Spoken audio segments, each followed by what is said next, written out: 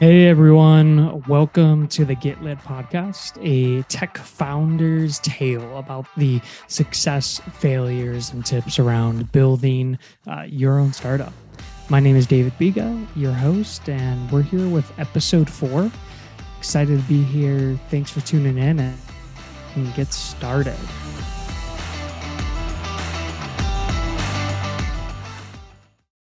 So, in this episode, we're going to focus on 4 things.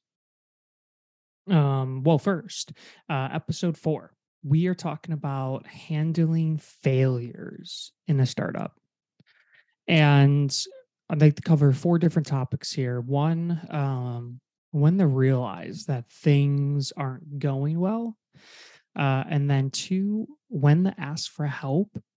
And then also managing expectations of failure. And this would mean, you know, including that of others' expectations.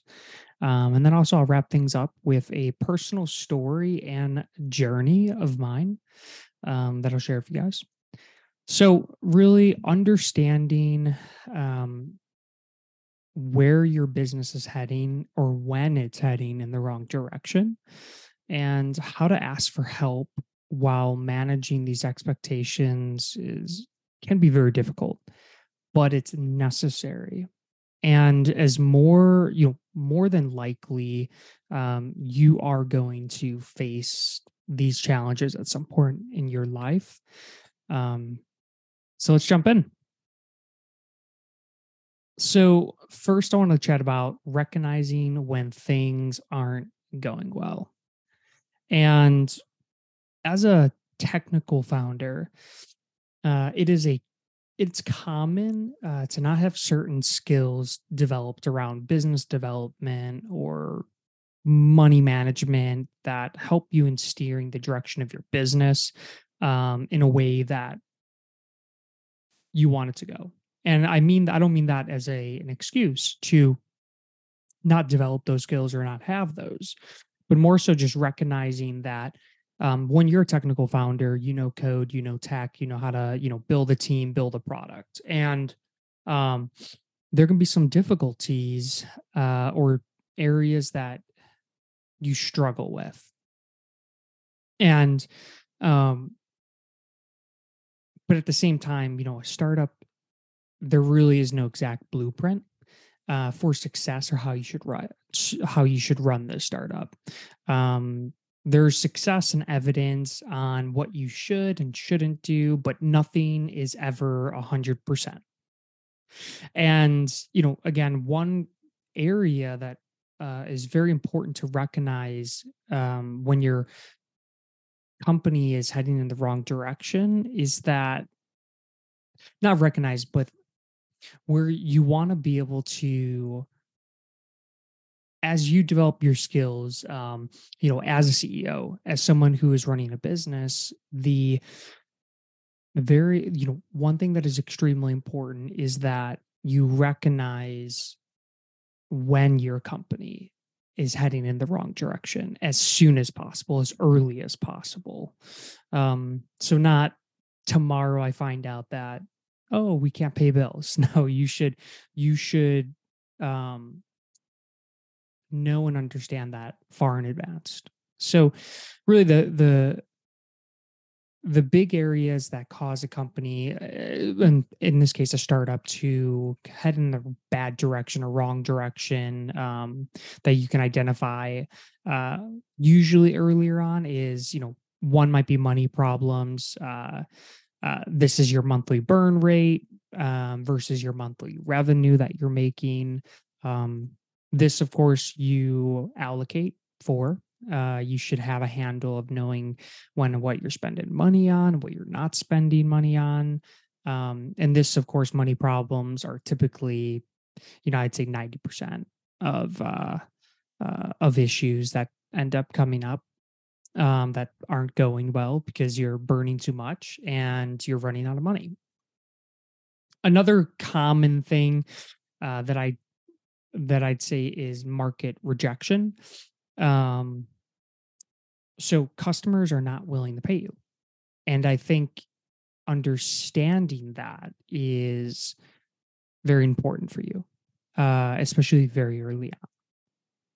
And, another third one that can be a cause of your company heading in the wrong direction is bad hires or just bad employees. Um, it's easy to hire people, get people onboarded, but it's hard to hire the right people and to fire people later on. And so really as the founder and you're most like CEO, uh, you have the most important voice.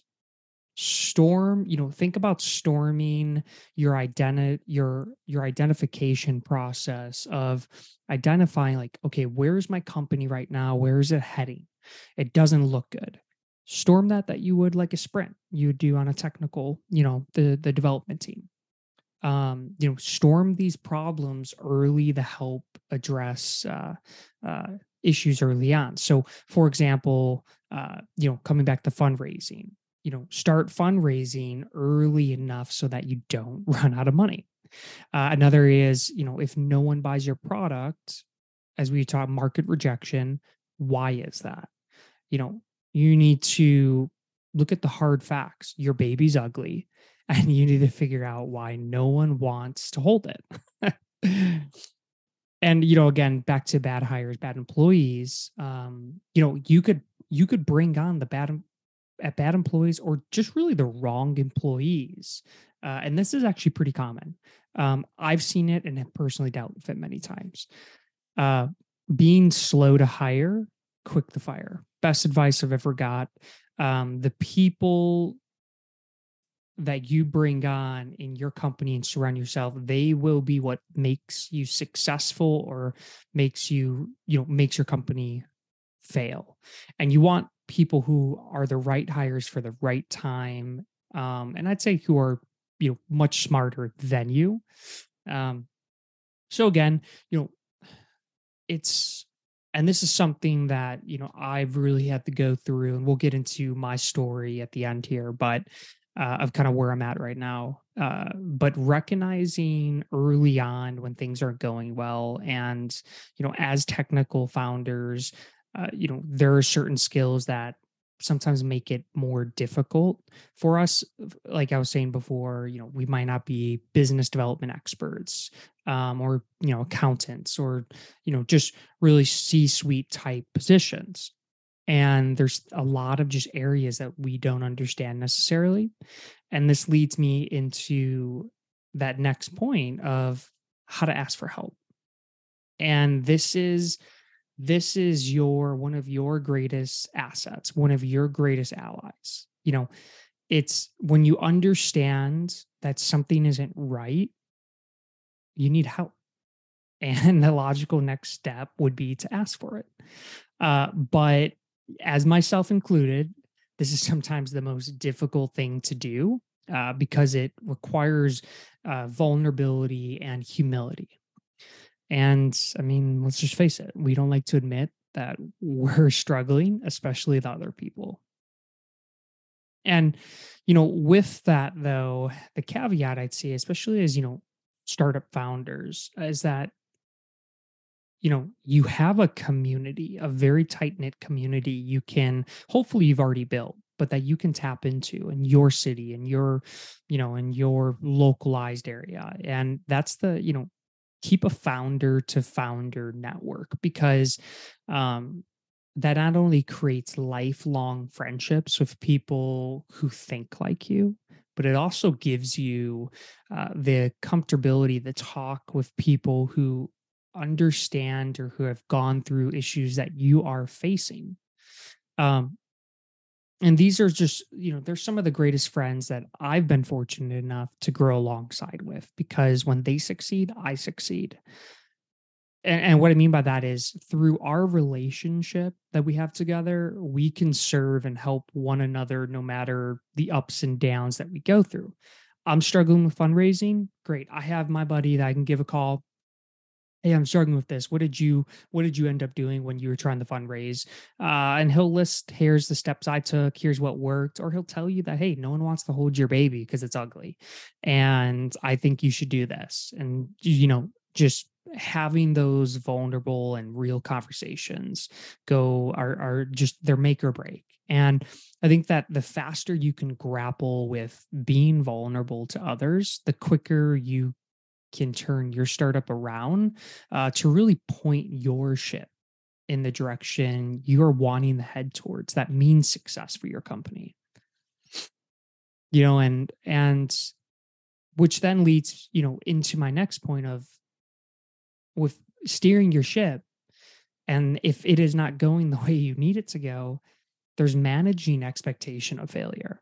And I think that this is low key very underrated. um you've always heard manage expectations, but I think there is an art and a necessity in just managing the expectation of failure. Like, here's what failure means, here's what it looks like, and these are the expectations you should expect if we fail. Um, and I just, this hits home for me personally right now. Again, I'll get into that. But managing expectations in life is crucial. I won't get all preachy on you or philosophy on you, but you know, we all know that we have expectations in life and we all have failure. That's just how it goes. But when you're in an emergency, like when you have your company, things aren't going well, you're in emergency mode. I gotta execute, I gotta boom boom boom make things happen. And you're needing to do everything you can to keep your money going, employees working, or your customers paying. And in these situations, managing what that failure looks like to others uh, is key. It's so important, not only to others, to your team, to your investors, to yourself. And here, for example, just to piggyback off that, you can, let's say you surprise your employees that, hey, everyone's fired. You can't make payroll next week. And many of most startups really end up in this situation. They just, they run till they die and they don't really communicate a lot. On the flip side of that, other startups I've known is that you can be consistent. Bring the team in by raising an early alarm and let them know that you have, hey, I have X amount of dollars left. And if we don't hit our goals, it's going to mean that we can't pay you. And there's two points of view here, but I believe really just the takeaway here, for this example, is that there is failure, and managing those expectations and what this means is really the difference for life and death in many ways of your startup. And I think another crucial area of managing these expectations of failure is to your investors. Be real with them and let them know that, for example, you have 4 months of runway left. And if you don't have enough traction to raise the additional money or customer revenue by month 2, you're going to shut down. And I think this is way more proactive than abruptly saying that, hey, we've ran out of money and we're shutting down. So, manage your teams and your investors' expectations on really what failure means. So, with that, kind of covered a couple things here. That's recognizing that, hey, here's when things aren't going well. There's, hey, ask for help, and just managing those expectations of failure. And that leads me up to story time. Story time with David. This is, for me, this is really raw. This is really new as of July 2023. This is where I'm at. And so, just I've raised, I have a startup, particle space, real estate technology, and we've raised nearly $1 million over the past 2 years. And we've seen great growth. at first. We also saw that customer, and we then saw that customers we were reaching out to were running out. Through this, we identified, hey, this is not good. We're not seeing enough customers anymore. We're running out of market. And we were like, okay, we need to pivot. So we did that. We pivoted, and we continued to struggle, where our revenue just couldn't keep up with our burn rate, and we weren't growing at the rate that we needed to raise our next round of funding for our seed fund. So I'm in this hard place because we've become uninvestable between our pre-seed and seed stage funding, between this in between zone. And with the current climate of the economy for fundraising in the US as of, again, July 2023, we have found it to just be very, very difficult. And say, hey, you've raised almost $1 million, your monthly reoccurring revenue is not where it needs to be. We have other deals that are less risky, whatnot, very valid things. And of course, there's more to this, just traction and being unable to raise more money. But really, the point here is that we're heading in the direction where we're needing to shut down in the next few months. And this is really tough. And I mean, let's be honest, this sucks for me. You feel like you've let your team down, yourself down, and your investors down. But, no matter how it turns out, whether we raise the extra cash we need, we're able to get our monthly recurring revenue over to what we spend every month before we run out of cash, whatever happens, I will be proud of myself for the fact that I managed expectations early on. So my team knew that if we didn't raise or hit our KPIs, we'd have to start making difficult decisions like cutting employees. I've already started doing that. My investors have been consistently in the loop with biweekly investor update emails. I managed people's expectations on what our failure looks like. And I've painted a picture of what success and what failure looks like here in the next few months. Just failure sucks. But it's part of growing, and it's part of the journey of life, but it's just part of the journey of startups. And it can be what turns things around. Failure can be what turns things around for better or for worse. Whether your company shuts down or succeeds at the last moment. And again, something that has been inevitable for me is that using failure to propel you forward, trying to recognize it early so that you can make corrections and pivots, so that you can then ask for help and you have friends who can support you. My encouragement is manage yourself and your team's expectations for what your failure means very early on, and have a clear picture of what you need, what you need to do. And your team honestly will thank you for this. I've seen this turn around where, the team knew and they respected me for that. But keep going.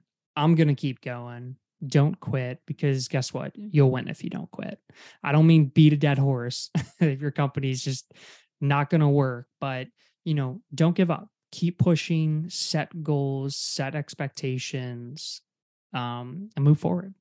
So thank you so much. That's it for today. Thanks for tuning into the Get Lit podcast. And again, my aim is just to share the tales of success, failures, and tips to help other tech founders on their journey of building a startup. If you have any other tips that you wish you knew, hit me up on Twitter at David Biga. And we'll see you next time in the next episode. Thanks again, guys. Bye.